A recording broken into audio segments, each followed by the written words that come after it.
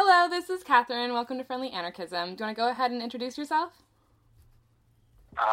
This is Adam Wiese from Bismarck, North Dakota. All right, and you're part of a Friends meeting in Bismarck? Yes. And is it programmed or unprogrammed? Unprogrammed. Unprogrammed. Okay, awesome. You said that in your email there's only a few of you in the unprogrammed meeting?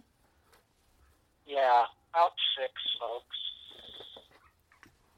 So you really only need a few people to worship. Yeah.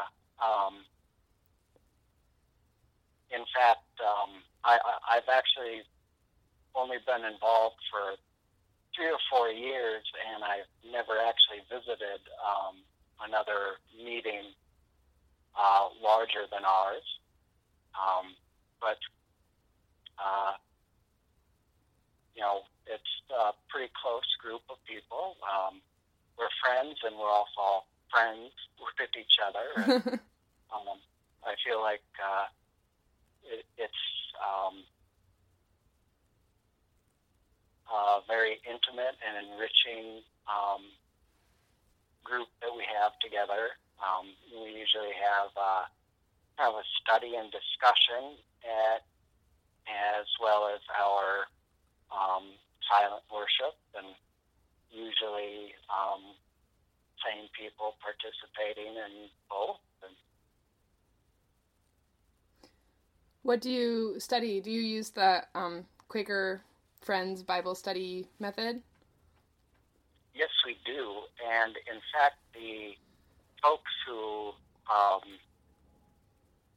kind of developed that are actually who used to be members of our meeting in Bismarck, Larry and Joanne Spears. I never knew them personally, but apparently they started the meeting about 30 years ago, and always been kind of a small group, but yeah, we still get together very early every Sunday morning. Seems like with so few people you could get consensus on a later time. Yeah, that's something I've brought up many times, and I've said this definitely says something about the age of quite a few over the years, as it's always began around 8 o'clock in the morning, and that I think a lot of younger people who may come don't always, and I go, but like to complain about how early we meet. There's usually a morning and a later morning meeting. I've been to the Eugene one and the Portland one, and they both have a early worship and a later worship. And even though it's early, I always want to go to the earlier one than the later one. The later one usually is more, a little bit, I don't know, less silent, if that's a thing, and, more families, and the earlier one always feels more contemplative, so I understand the early morning thing, although 8, that's pretty early. Yes, and the main reason that keeps us at that time is that our meeting house is really that we meet in the Unitarian Universalist Church in Bismarck, and we pay our rent by making coffee for the UU's church service and setting up chairs and benches and so on before we begin our meeting. And they have 2 services later in the morning and early afternoon, so we have our particular time. It's pretty quiet until some of the UUs start coming in to get ready for their service, and of course they really like to talk. Right. Especially comparatively, right? Yes. And in fact, our 2 groups we're pretty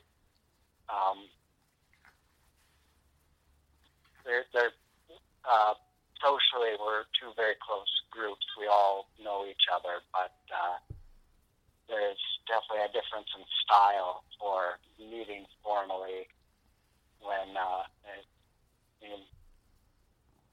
do you have a lot of deal of talking, a little bit of singing, and then right. Just us sitting, being quiet.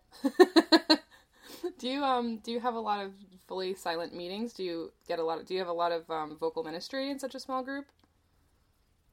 No, not very often.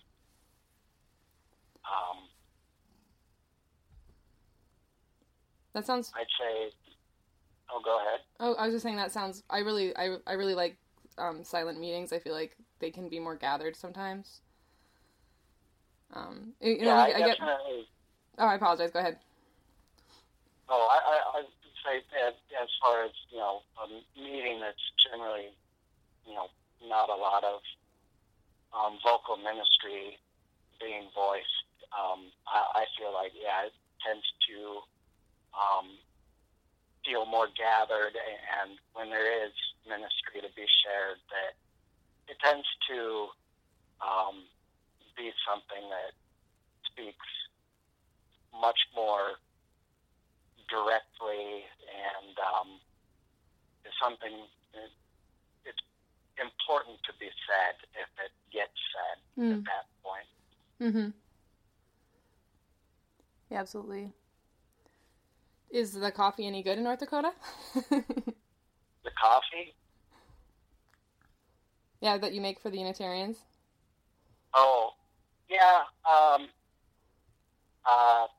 They order from some fair trade cooperative, but it's roasted and ground for those.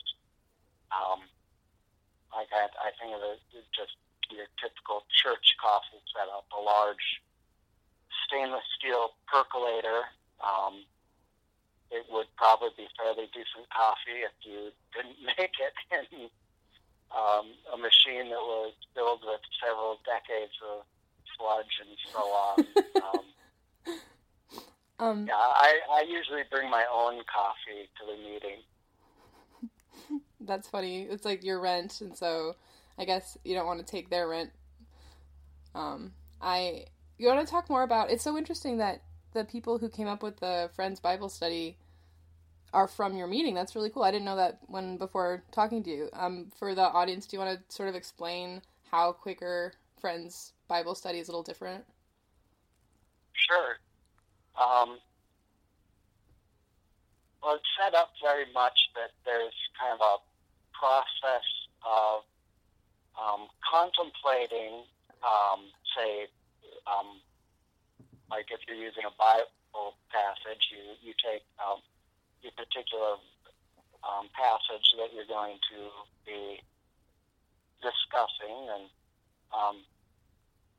have it read out loud and take some time just to kind of sit there with it. And then there's like 6 questions that you would go around your group, say in a circle, and everybody answers, just speaking to the question that is asked without really responding to what other people have said, but just saying what is your response to the particular question. And so I should know these by now. First, they ask, what's the core meaning of your particular text or passage that you're using? And the second question is, what new light, I usually take that to mean a new insight, reading this has brought up for you? And is this true to your personal experience? And then what do you think other people's, especially say, another religious group's response to this passage might be. And then what are implications for your life personally, or for your meeting or your study group? And then the final questions is what is problematic in this passage? I like that. That's a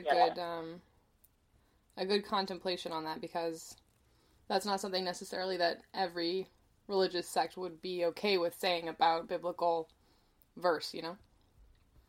Yes, and I know our meeting, it's been, we haven't been using, we've been setting a theme for like a 4-month, like a quarterly meeting period of time that we meet for our study. It's not always a Bible verse. We'll take from many different sources, often contemporary or past Quaker authors. Currently, we've been looking at, just for a couple of weeks now, how historically and that Quakers have responded to issues of war and peace, and how that kind of trying to come to some understanding of the situation we're in right now. And I know quite a few people in our meeting are quite concerned that we're dealing with, being close to much more, having more war going on, where I just think, through most of my life, beginning when I was in middle school, beginning high school, the United States been in Afghanistan and Iraq, and people are becoming more and more concerned that as disastrous as those particular wars have been, that we may be coming to something that's maybe quite a bit worse. And so in our study, we've been trying to find where there's some kind of, is there some kind of wisdom in dealing with both this fear and the reality that, is creating that fear. In the email you sent me, you said you were pondering anarchism and Jesus as a revolutionary. So how did those two things for you fit together? How did you get to anarchism? Well, I think I've long had kind of interest in history, and I know when I was in school, at pretty much any level of school I was in, I was very dissatisfied by what I learned in history classes, just by the quality of the teaching and the content being presented. And so I quickly turned to trying to educate myself on that, and I was always interested in how conflict was carried out within, kind of a level of civil society. So something that popped up in American history very quickly was anarchists, wobblies, communists, the free speech fight, which meant something different then. And I think if anything, there was really, Emma Goldman really struck me as somebody who's very interesting. And she was always behaving very badly. And I became very interested in that, and just began reading a lot of what those late 19th, early 20th century North American anarchists wrote, and then realized there was, history in the wider world that these people had taken part in, and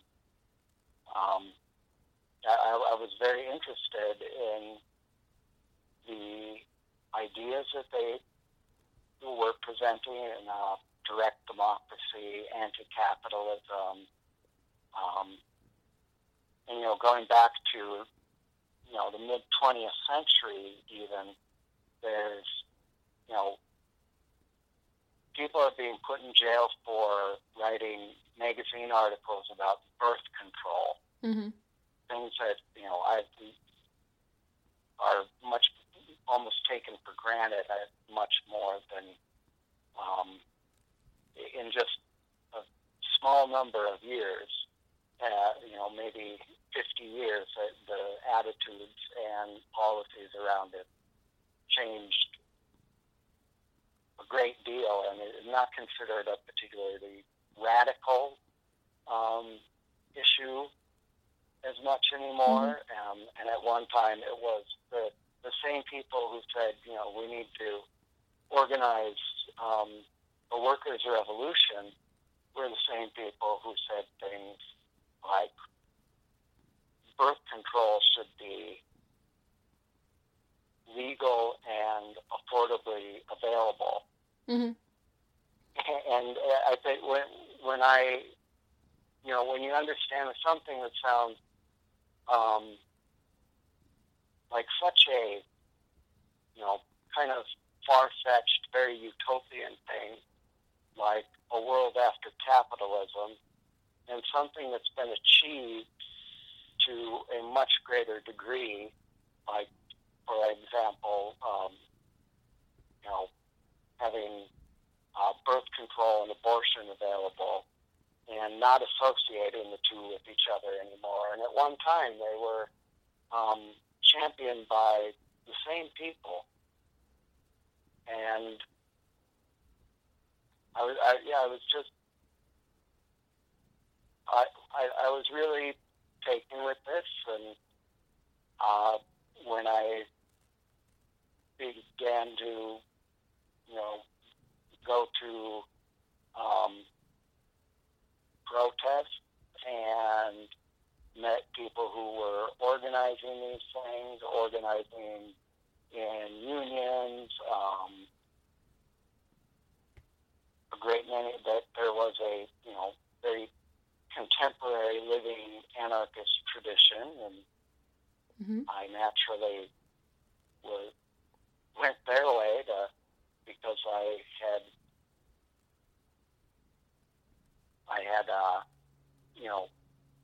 felt like I had some background of knowing what this had been about, but no experience in my life of it.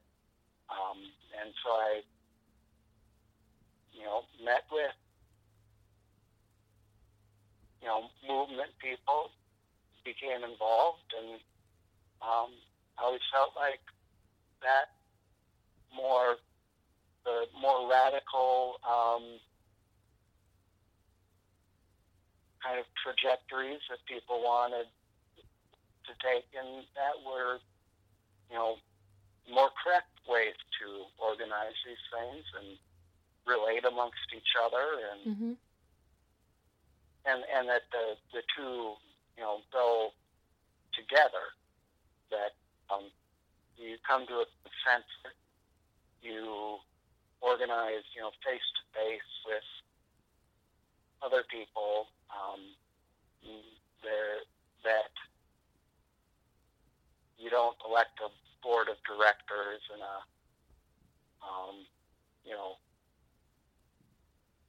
executive director, but you do it amongst yourself, and I found that people tend to make better decisions. Mm-hmm. Do you remember the first anarchists you met?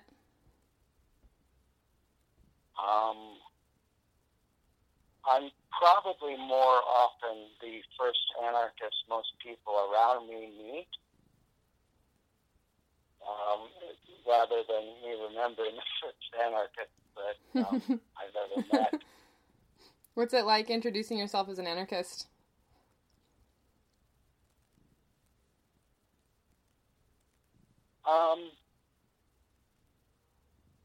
I'll often not introduce myself initially as an anarchist,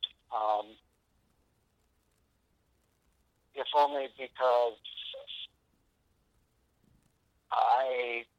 if they, I'm meeting with other people about, there's some issue that comes up in the community that people want to do something about.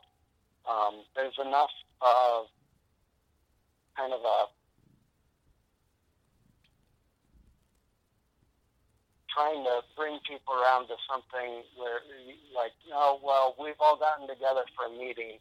Why don't we come to a consensus instead of wait to see what this nonprofit tells us we should do, and so on. And by the time that I found, you get people to like come to a consensus around the first thing, then you'd be like, well, that's kind of what anarchism is about, then it'd be much more on board for hearing that from you. It's not something where I think I need to keep it a secret or anything. It's just there's a lot of kind of meeting somebody at the point where they're ready to even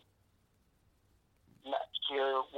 Let's say if anarchism didn't have a lot of the baggage in popular imagination that it does have, and just the fact that it's a technical term for a political ideology. A lot of times, first time people are involved in meeting other people in the community to talk about common interests that they want to take some action on, that's alien enough to them that by the time they introduce something like saying, well, I'm an anarchist, that's very alien idea for them to often kind of process right away. Well, and in the end, the name isn't really as important as the praxis. So if you are coming from a anarchist way of doing things, like you were saying, then that is enough. You're introducing those methods to people, and then the outcome is the same whether or not they call them anarchic methods, right? Yeah, I think that definitely, that is, I think there's something in that, introducing somebody to that, a methodology of approaching politics and meeting with other members of their community and taking action on something, where that's definitely effective. If something continues, where people want to keep meeting and keep doing action on it, I think that having, that there is that anarchism is both that word means an identity, an approach, a group of methods and processes, as well as a very long history of people employing those methods and processes and that identity, Mm-hmm. then I think it becomes, important to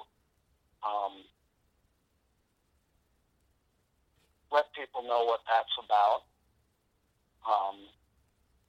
because I think that's very helpful. I think there may be something where a lot of people who are interested in anarchism may be the kind of people like me who go out of their way to find out by reading and researching about it. But I think more often people are going to be introduced by its actual practice around them. What kind of... Oh, I apologize. No, go ahead. What kind of community projects have you done? Well, when I was living in the eastern part of the state, ways away from where I'm at now. We did have a community bicycle workshop that we had this shop that was open to the public. You could come in and, it was a place where we had tools and also mechanics who knew how to put together bikes, and you bring your bike in and you could learn how to do maintenance, fix it. We also had a very large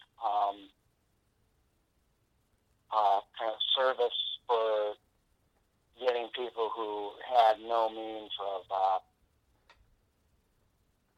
purchasing, a bicycle to volunteer and get one. And that was organized as a collective. The staff of the workshop, we tried to come to consensus about things, and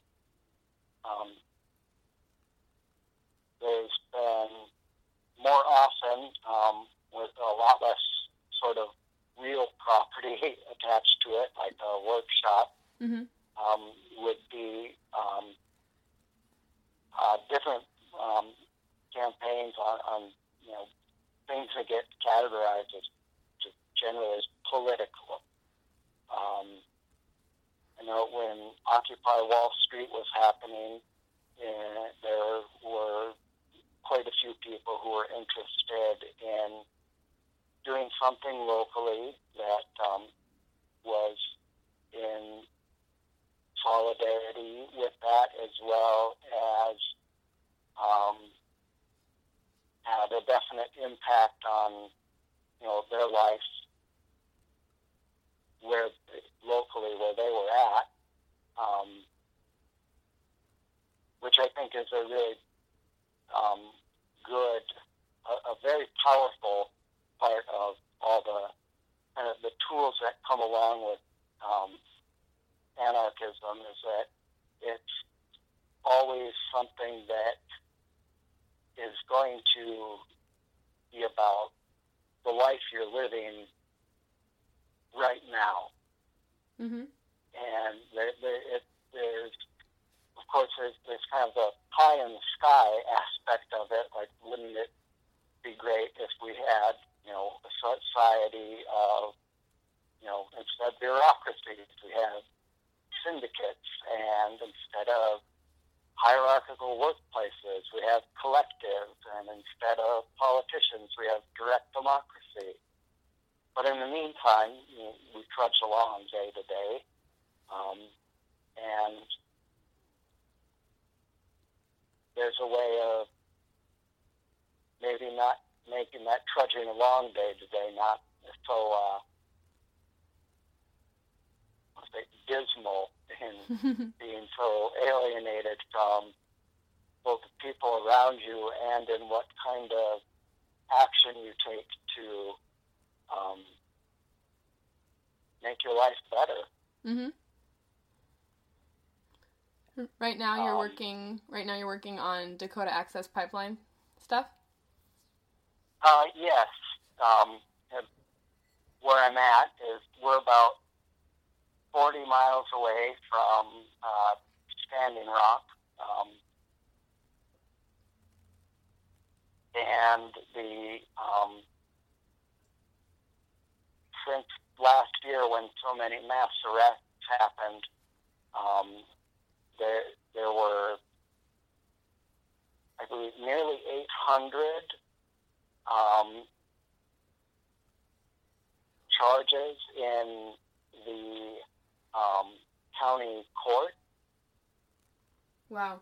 And yeah, and this is a county where they're not up to date at all, not caught up with their typical,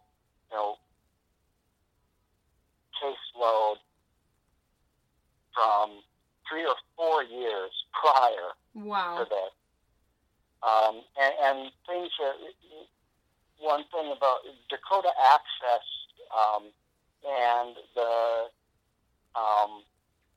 movement at Standing Rock are preceded by several years of development of oil industry being extracted through fracking and a very large population increase in a very rural area.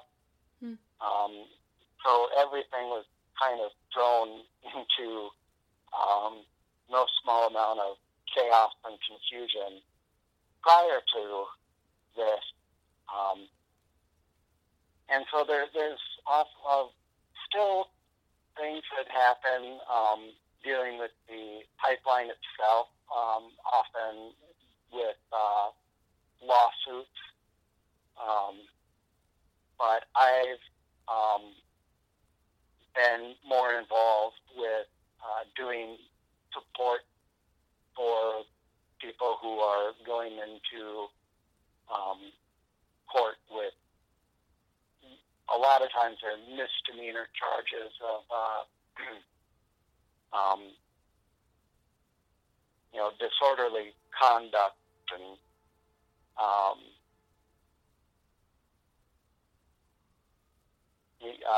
just very strange, vague misdemeanor charges that are, and I believe a majority of them so far have been dismissed, although last month there were 2 people who were sentenced to jail time for disorderly conduct. Wow. This is something that in most cases, if you're found guilty of, I believe the standard sentence is a stern talking to. Is that in North Dakota law? Stern talking to? I don't think that's how the code actually reads, but that does seem to be how it is generally practiced. In this case, the judge on a bench trial, so there was no jury, sent 2 water protectors to jail. One for, I believe she was sentenced to 6 days, served 4, got time served from when she had been arrested, because they were booking people on these misdemeanor charges, driving people across the state because the jail locally could not fit everybody in it. Oh, yeah. Yeah, and then another young man was sentenced to, I'd have to look it up to be sure, but I believe it was something like 20 or 21 days, and I think he served at least 2 weeks of that. And yeah, that's jail time, more than 2 weeks for disorderly conduct. And that particular judge was brought in for these cases. And he's retired, and prior to this judge coming on, the other judges hearing a lot of the cases was finding quite favorably for defendants, dismissing charges or finding them not guilty. And this judge is pretty much brought in to start finding people guilty. Yuck. That's a gross thing to do. Yeah, it is. And, but the state of North Dakota just took, I believe it's around $18 million from Energy Transfer Partners, which owns the Dakota Access Pipeline, Mm-hmm. as, it's a gift to reimburse for expenses for policing of the protest when the pipeline was being constructed. Because that's not corrupt at all. No, this is,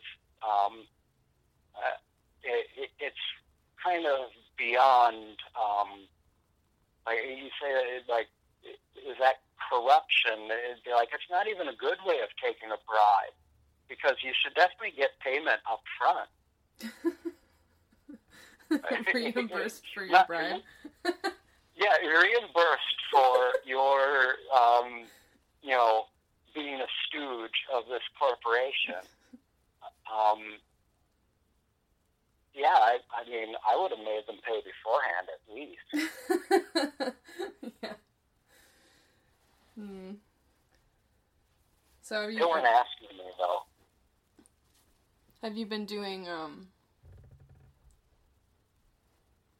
what kind of support have you been, what kind of jail support, or?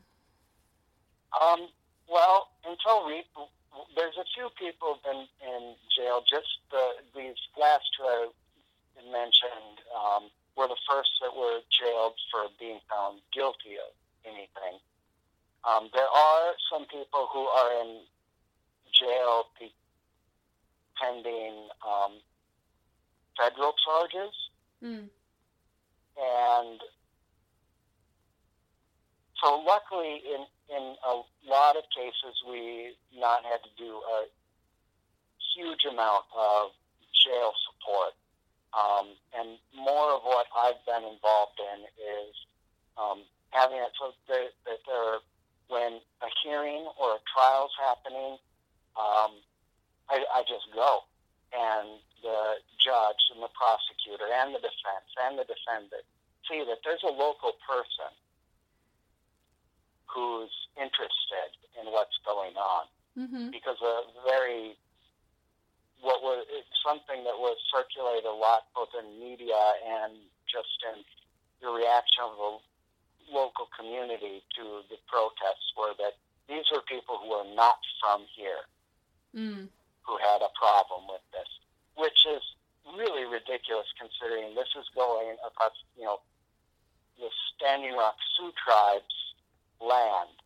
And who's from here more than people who are indigenous?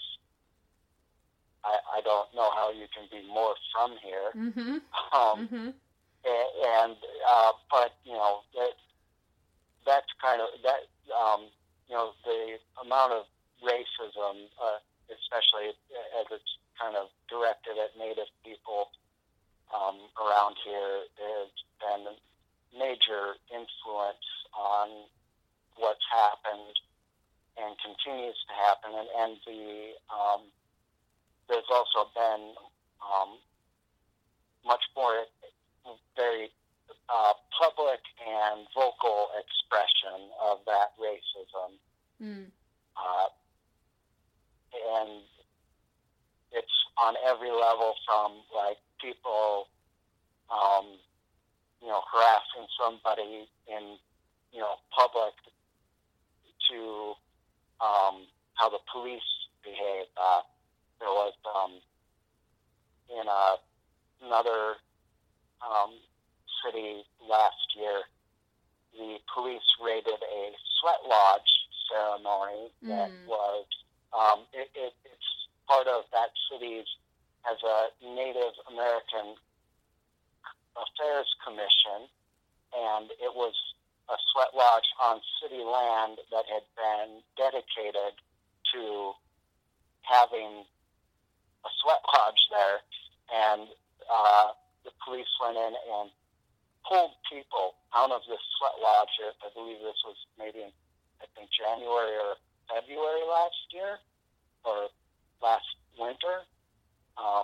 So that is something where, I don't know, I just think of, if I was at like the Quaker meeting and the police came into the meeting to conduct any kind of business, I feel like that would be, it'd be quite a bit of outrage, not just from, our meeting, but we'd say to the local paper, other churches, we were worshiping and we were interrupted violently by, armed agents of the state. That wouldn't fly. No. Definitely a double standard in spiritual practice. Like respecting spiritual practice. Oh, yes, definitely the case. Yeah, I mean, it's already horrible and gross, but just add on that another level of that kind of disrespect of pulling people out of a religious, a spiritual place. It's just even that much grosser, Yeah,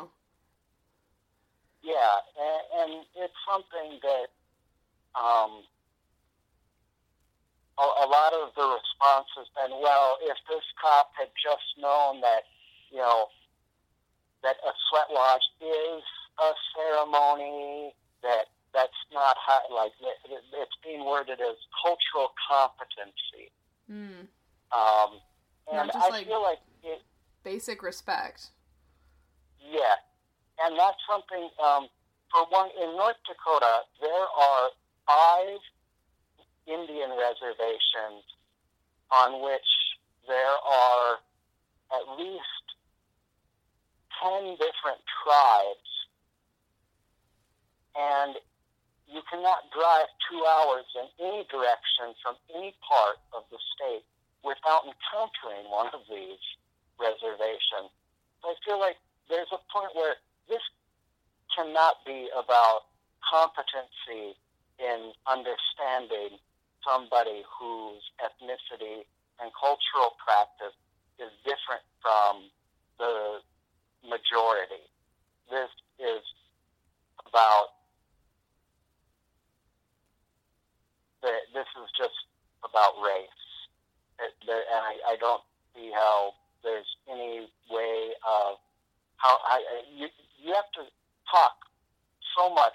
When the mayor of this town responded to that there was a raid on a sweat lodge, that the amount of explaining why it wasn't racism kind of seemed to me to make the case that it was nothing but racism. Yeah, I looked up the statistics. Bismarck is like 96% white. Yeah. Yes. And then there's been an influx sort of for the Standing Rock of a lot of also sort of white out-of-towners.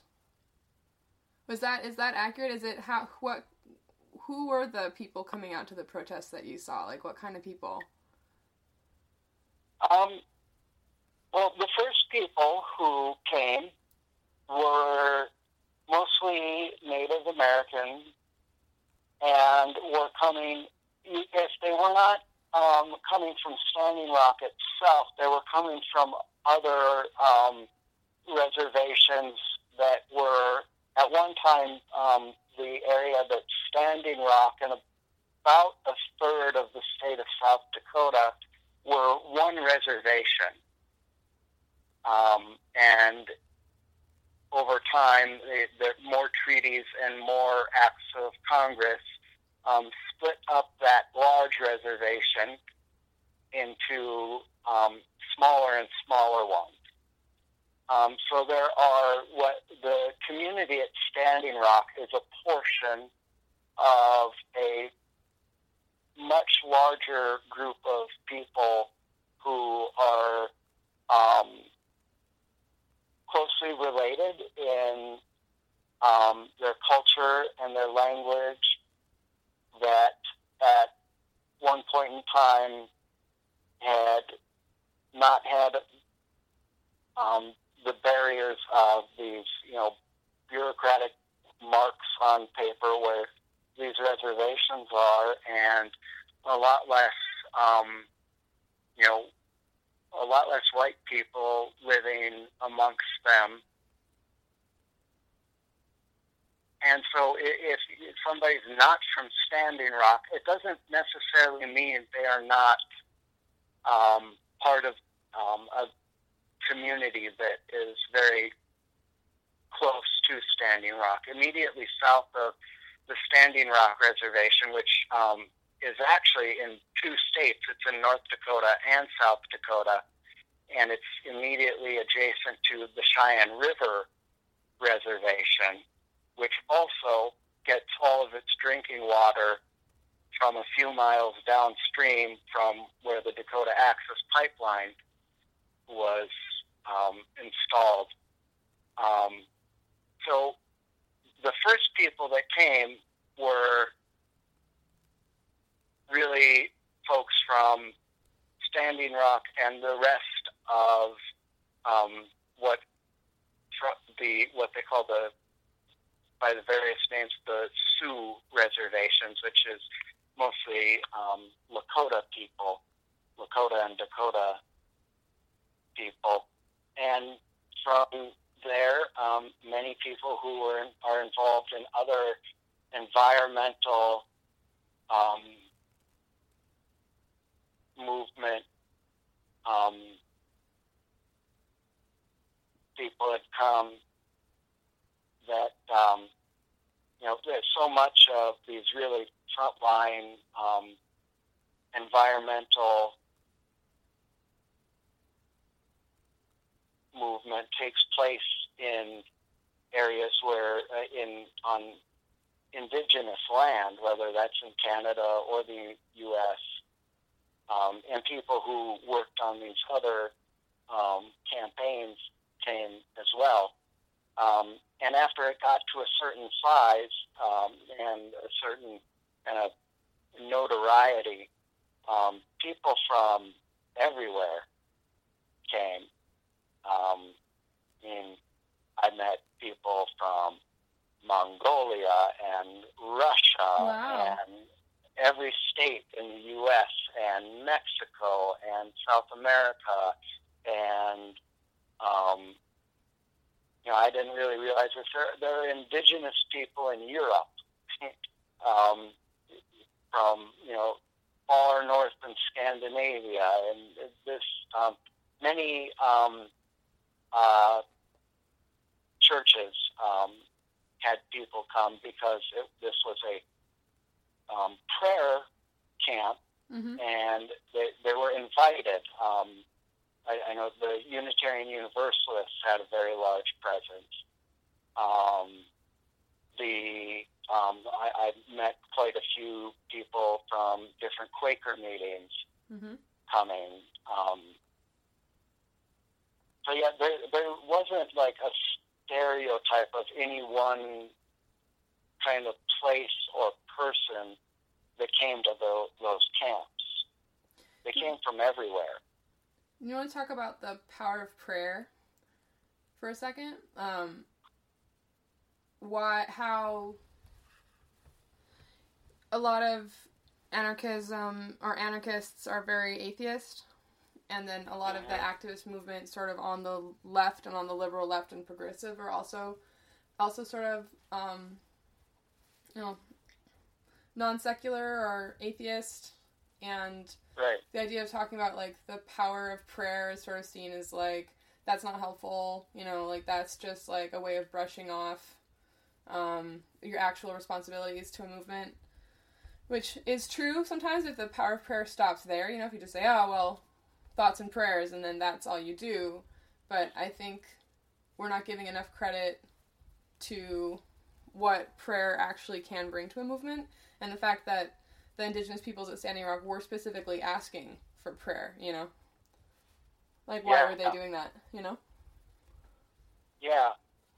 And I definitely, I agree with, your observation on the idea of thoughts and prayers, and maybe kind of brushing off, taking really concrete action on things.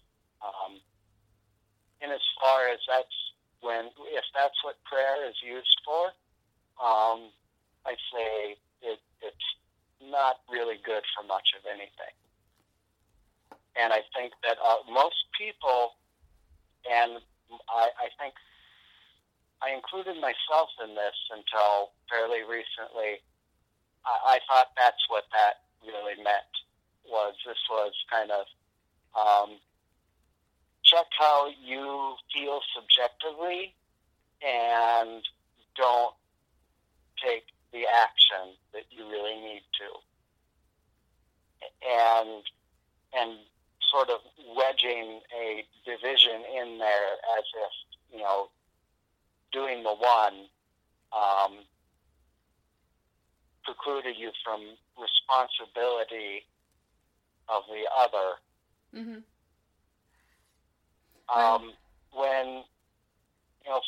When people are called the Standing Rock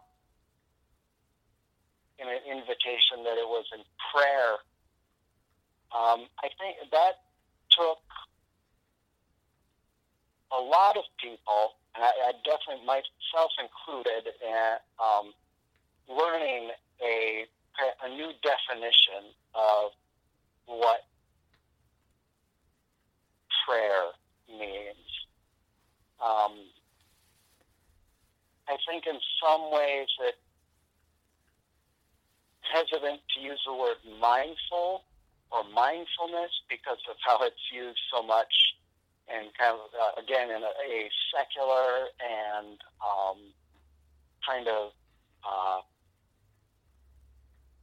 commodified way, where you buy something that's about mindfulness and then do these discrete practices and you get a discrete result. But this was, you were beginning to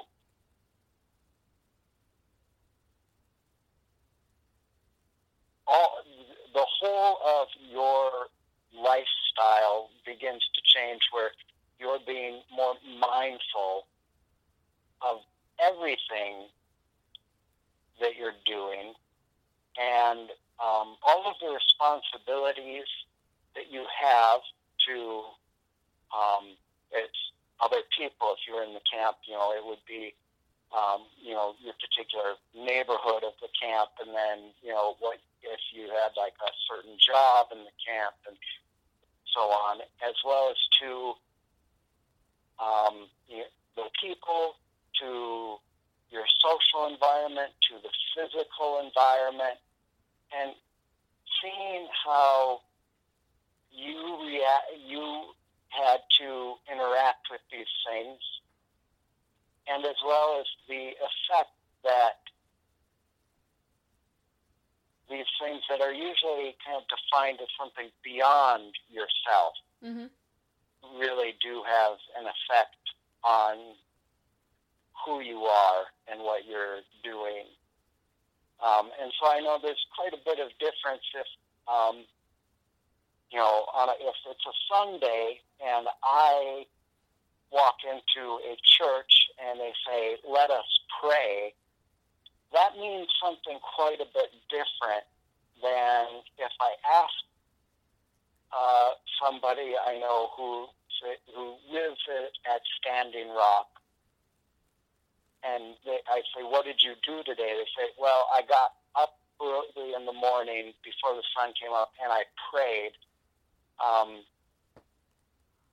There's a very different meaning between those two.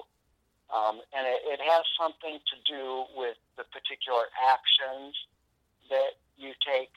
They're both, kind of in a way that it's a ritual that's being carried out, but it's not about what specific,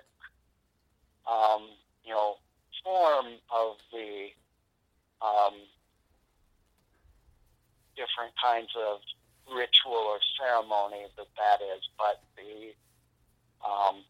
kind of the total meaning of that within a person's life. Mm-hmm. And I think that when you get something together that, like the camps that were at Standing Rock, where the protests were, there's something where that was not organized with very much formal hierarchy, keeping it together. And at the same time, there was not a great deal of very conscious application of non-hierarchical practices, like you would say, like have coming from like an anarchist process of trying to get a consensus and, sending people up to your spokes council and so on. But it came from there was definitely a cultural basis that came from Lakota and Dakota culture that is very decentralized, and that had to work not only to organize the camp as people who are Lakota and Dakota related to each other and the various divisions of that community, but also begin relating people who are not indigenous but living right next to these people in these camps into that camp. And I really fascinating how these two approaches, which historically really are unrelated, ended up with, I think, a very similar result. And I think and a process for getting that result. And I just think because it works. Mm-hmm. It works to make people live together in a cooperative manner without, police, without coercion. And one thing that having an approach to that where what is called prayer, having this really deliberate and mindful approach to this kind of cooperative and tending toward communal way of living together. It changes your attitude, your mindset, that it makes living near a lot of other people you don't necessarily know, that you can't get away from easily, much easier. Which is a problem of all of human existence, not just of a protest camp. So I think that's something where, and there's very much an aspect of prayer where that's humbling, and your ego, your importance individually is much less. Mm-hmm. And it helps you accept that, and it helps you also project that in your behavior. That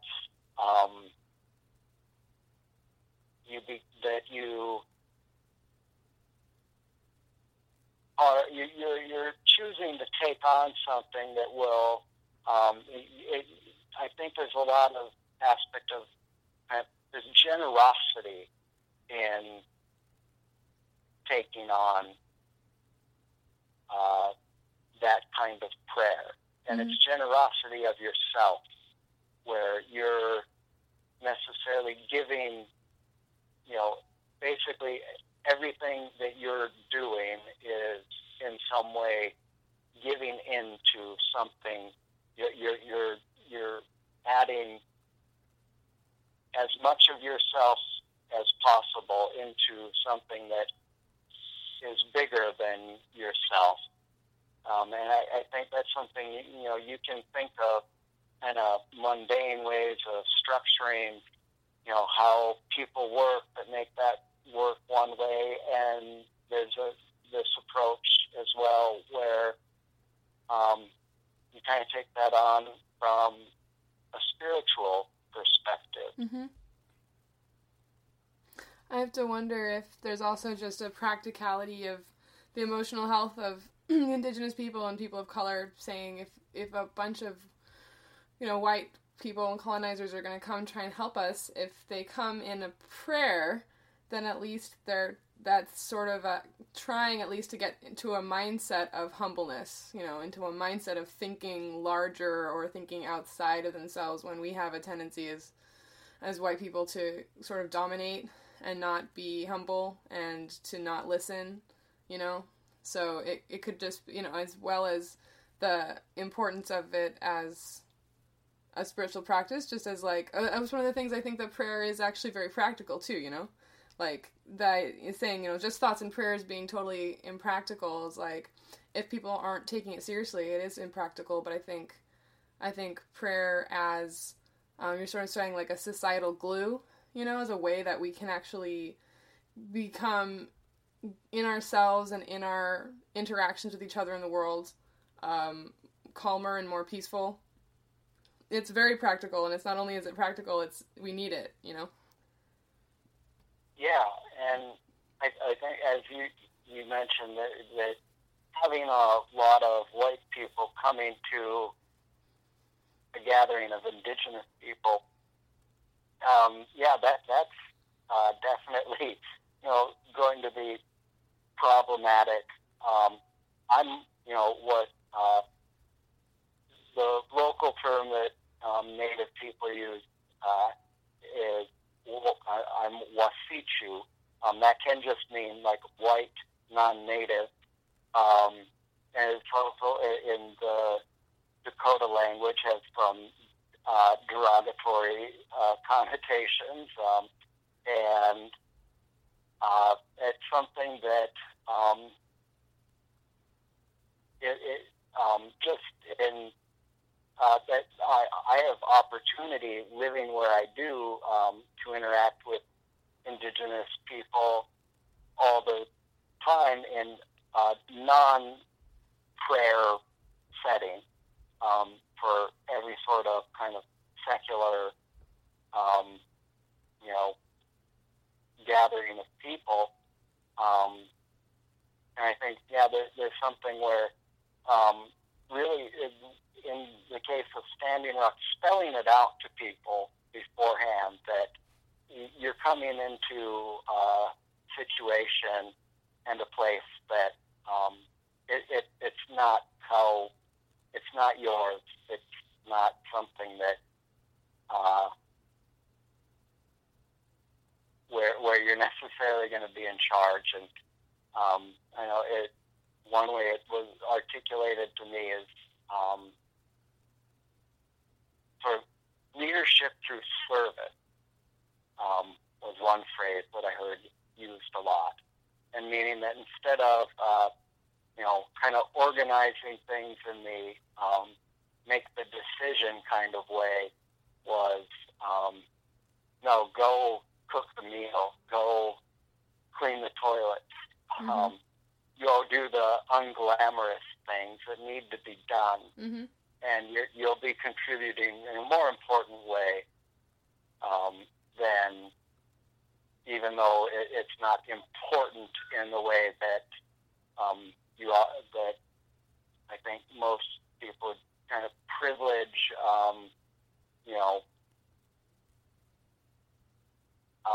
leadership and making a contribution. And I mean, I think for white people, that's a good place for them to hang out for a while. We've been ignoring that for a very long time. Yeah. As that's a thing that it always has to be done. Yeah. Yeah. And it ends up being done. Why don't we pay attention to what it's like to actually do that instead of so many of the things that we've decided to both culturally and politically give status and power to, which may not in fact be where real status and real power come from. Mm-hmm. I love hearing about all of people's, quote unquote little projects. I think they're so important, and they're what make up the fabric of a good society. I have a friend who just knits hats, just all the time is knitting hats for people, for unhoused people in the community, and it's like there's not a lot of prestige that goes along with that. It's just sort of she just sits at home and knits while she's doing different things, but that's so meaningful, and cleaning toilets because it needs to be done, and it's meaningful to someone because it's doing labor that somebody else then doesn't have to do. So you're taking labor off of somebody's hands, So, I think concentrating on all those little pieces of service can be hard because especially if we have egos. So that does come back again to prayer and trying to stay humble, And I have to do that, I think we all do. Spending deliberate time, intentional time to be humble and to appreciate all of those small acts of service, is what's going to help in the overall, and I think help in the short term too, just in those interactions with people who have less privilege than you do, Yeah. And there's something I think that happens kind of when you stop to concentrate on these, these things that we think of as kind of smaller acts of service to things, when you pay attention to what your own doing of these things, you begin to appreciate what other people do along those lines as well, which I think is really important when, there's a lot of, currently I only have to clean one toilet at my home that I'm the only person that uses. But I definitely that I know that that's something that needs to be done. I know there are people in my community that that's what their job for making a living is. And, when you don't have to have, a really prestigious, high-paying job to kind of quickly forget that that's a reality of just what needs to be done. I think that, it helps in a certain way of, kind of your imagination and your empathy, I think, go kind of hand in hand. And the healthier one is, the more the other will be. Well, on that note, it has been an hour. Okay. And I think we had some really beautiful conversation in there. I'm so glad I had you on. Yeah, I really enjoyed having this little chat with you. So everybody, thank you for listening. We'll see you again in 2 weeks. All right.